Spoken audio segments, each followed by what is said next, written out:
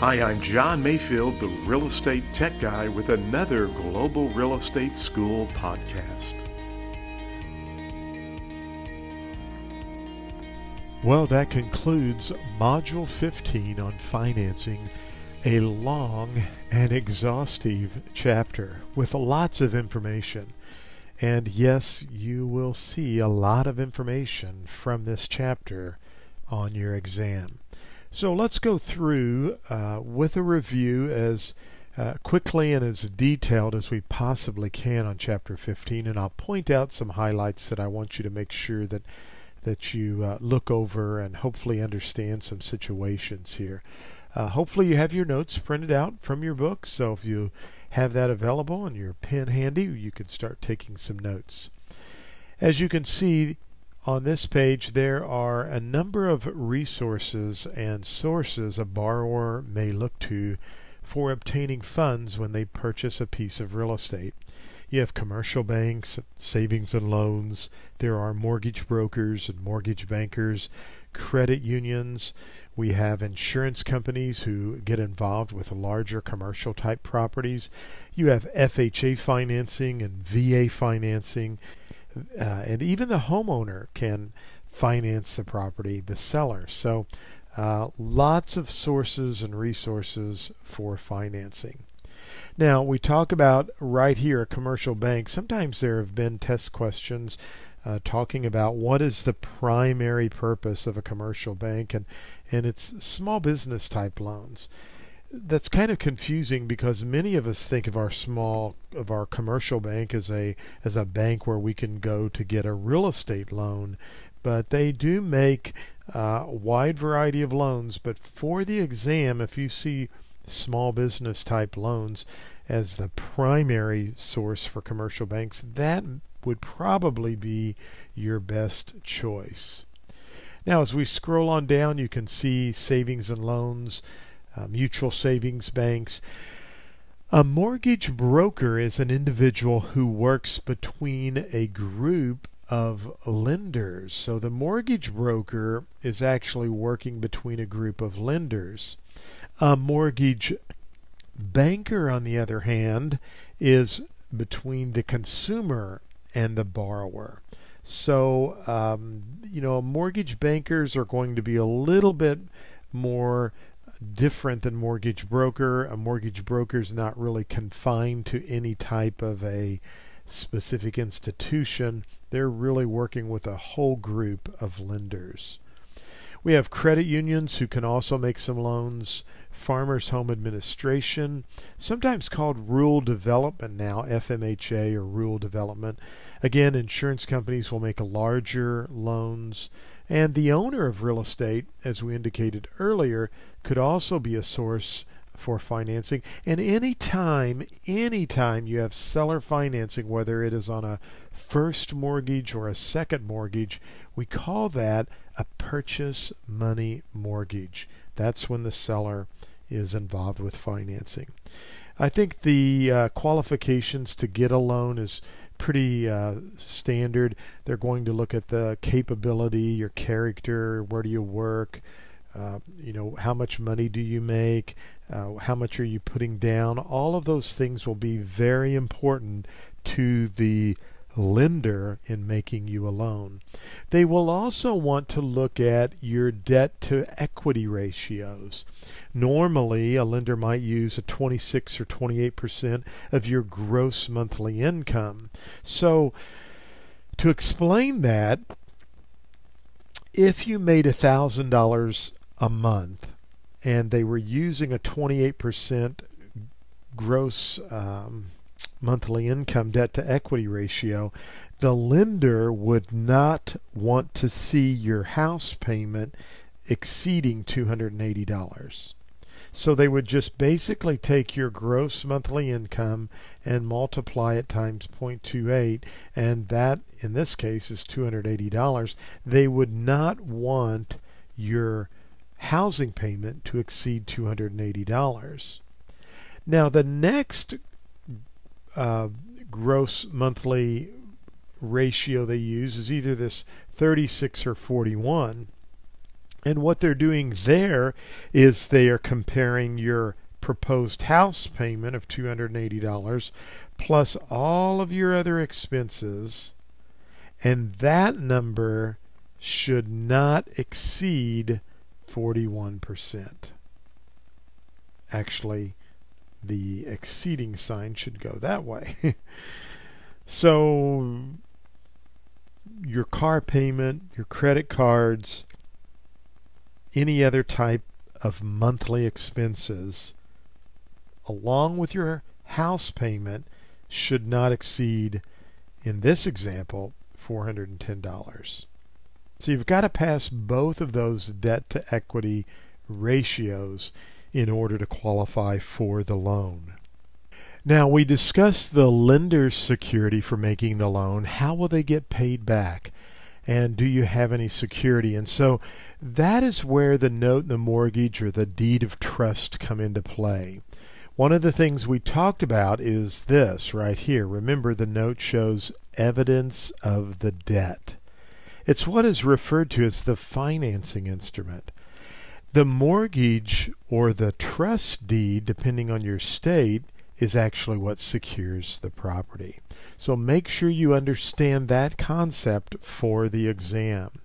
We then talk about mortgages having two parties. A deed of trust has three parties. The deed of trust actually has the three parties, so you can see that you have a trustee who's looking out for the beneficiary. The beneficiary is also referred to as the lender.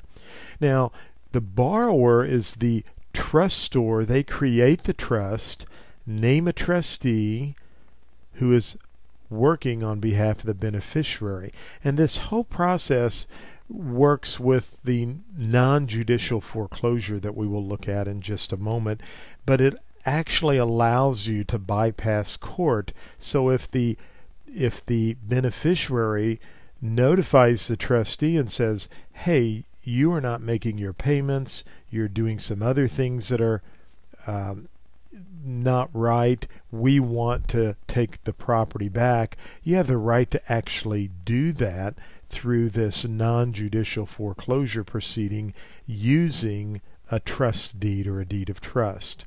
And remember, the trustor is the borrower in that situation. Now, in a judicial foreclosure, you have a different situation where you have to go to court, and so we have a mortgagor who is the borrower and the mortgagee who is lending the money, and there are two parties involved versus the three parties. And again, that would require you to go to court to in order to try to get the property back, and that can take a little bit of time. So we talk about that in the next section here regarding lien theory states and title theory states, and I have seen some questions on the exam in this little area. It gets a little complicated, but I would study that, learn that, make sure you understand all of this with foreclosing, what the power of sale clause is, and how this all operates and works with a mortgage versus a deed of trust. Now again, I keep emphasizing, but I want you to understand this. The note shows evidence of the debt. It's the financing instrument. It indicates when the payments are due. It has other information involved with the note and other items, so you want to make sure you understand everything regarding the note. And notice that the note can be discounted. In other words, you could sell it for less money to someone else if you wanted to. It's also negotiable, meaning it can be sold to someone else. So you could sell it to someone else and sell it for less than face value as a discount to someone else. And mortgage note interest is considered simple interest. You might want to understand that. Another definition, lots of definitions in this chapter you're going to have to learn. Hypothecate, which means you pledge property as collateral without giving up possession of it. Similar to buying a home. You hypothecate this situation.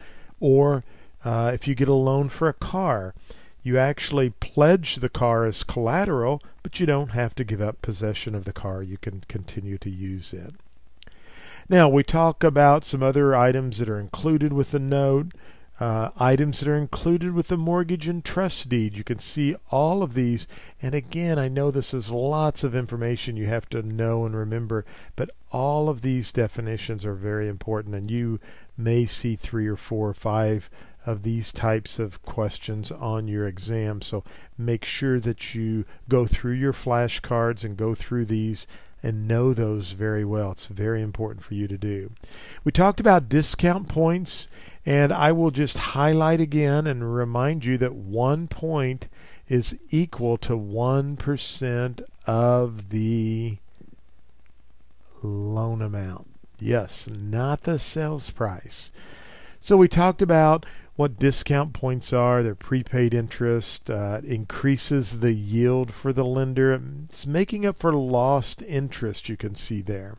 We talked about the 1/8 rule, which basically says for every 1/8% interest lost on a loan, if you charge 1 point, you can make up for it. And we also discussed the fact that origination fees cover paperwork.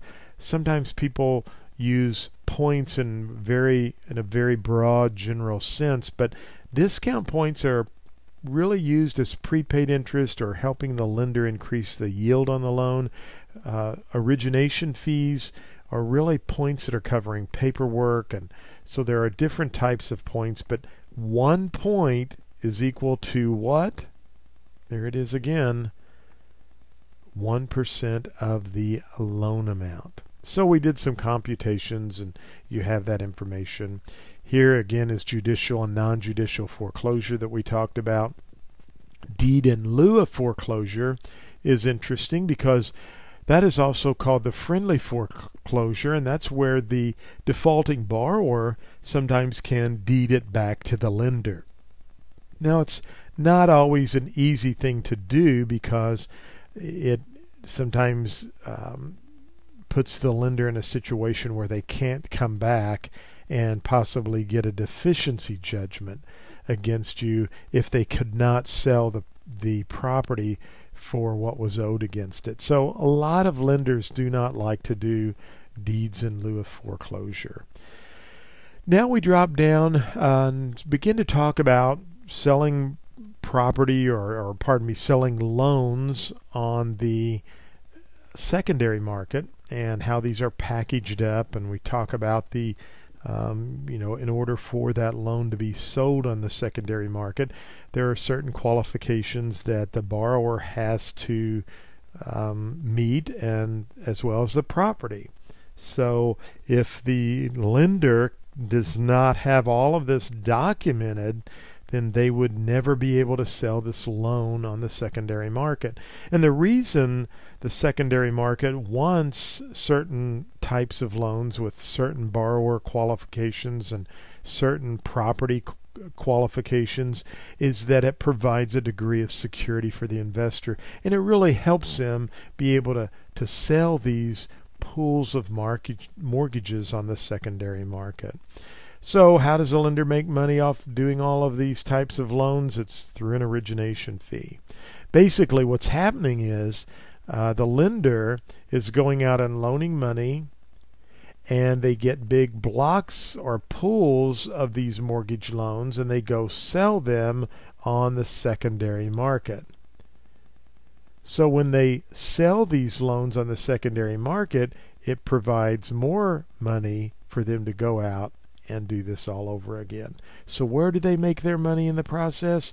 Well, they make it two ways: in the origination fee for doing the paperwork, and sometimes they service the loan for these new owners, and so that can provide a source of income for the lender as well.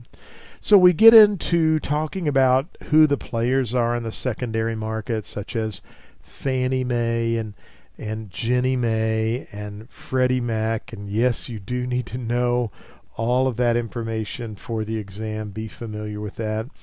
Be familiar with Truth in Lending and Regulation Z, who it applies to, who it does not apply to. There's lots of information here. And again, this is probably a big part of the exam, and there are usually several questions from this chapter. Finally, we get down to RESPA, the Real Estate Settlement Procedures Act. There's some information there I would be familiar with. And then we drop into the Equal Credit Opportunity Act, which means that all applicants shall be treated on an impartial basis regardless of their race, color, religion, national origin, sex, marital status, age, and their dependence on public assistance such as food stamps or Social Security. In fact, one of the greatest pleasures I ever had in selling a home was to a couple who were on disability. They thought they could not qualify for a home because they were on disability, but as I mentioned to them, because of the Equal Credit Opportunity Act, if they qualified with their debt to equity ratios, with their credit, and had the right down payment, and we did a VA loan, they could qualify for a loan. They did, and they were just thrilled to buy their very first home at the age of 50. So the Equal Credit Opportunity Act is something you might want to consider and think about, learn, and be familiar with that. And then we talked about all of the various types of loans that are available to consumers. We have a fixed rate loan, we have an adjustable rate loan, and there's lots of mechanics with an adjustable rate mortgage. You have a graduated payment plan, a balloon loan, lots of information here, and you need to know all of these different types of loans and be familiar with them because they could be test questions on the exam. So we drop all the way down now to FHA and VA financing. I think you can read over most of that in your notes and make sure you understand what a certificate of eligibility is and a certificate of reasonable value. Those have also sometimes been seen on the exam, so I would make sure I knew those. We talked about the federal government's influence in mortgage financing, discount rates and reserve requirements. I have seen a question regarding that. It is a chapter with lots of information and lots of things that you have to be familiar with. So put this on top priority for reviewing, studying, and making sure that you know the definitions and the information in this chapter. Thank you for listening to the podcast for Global Real Estate School. I'm John Mayfield, the Real Estate Tech Guy. Go out and make it a great day.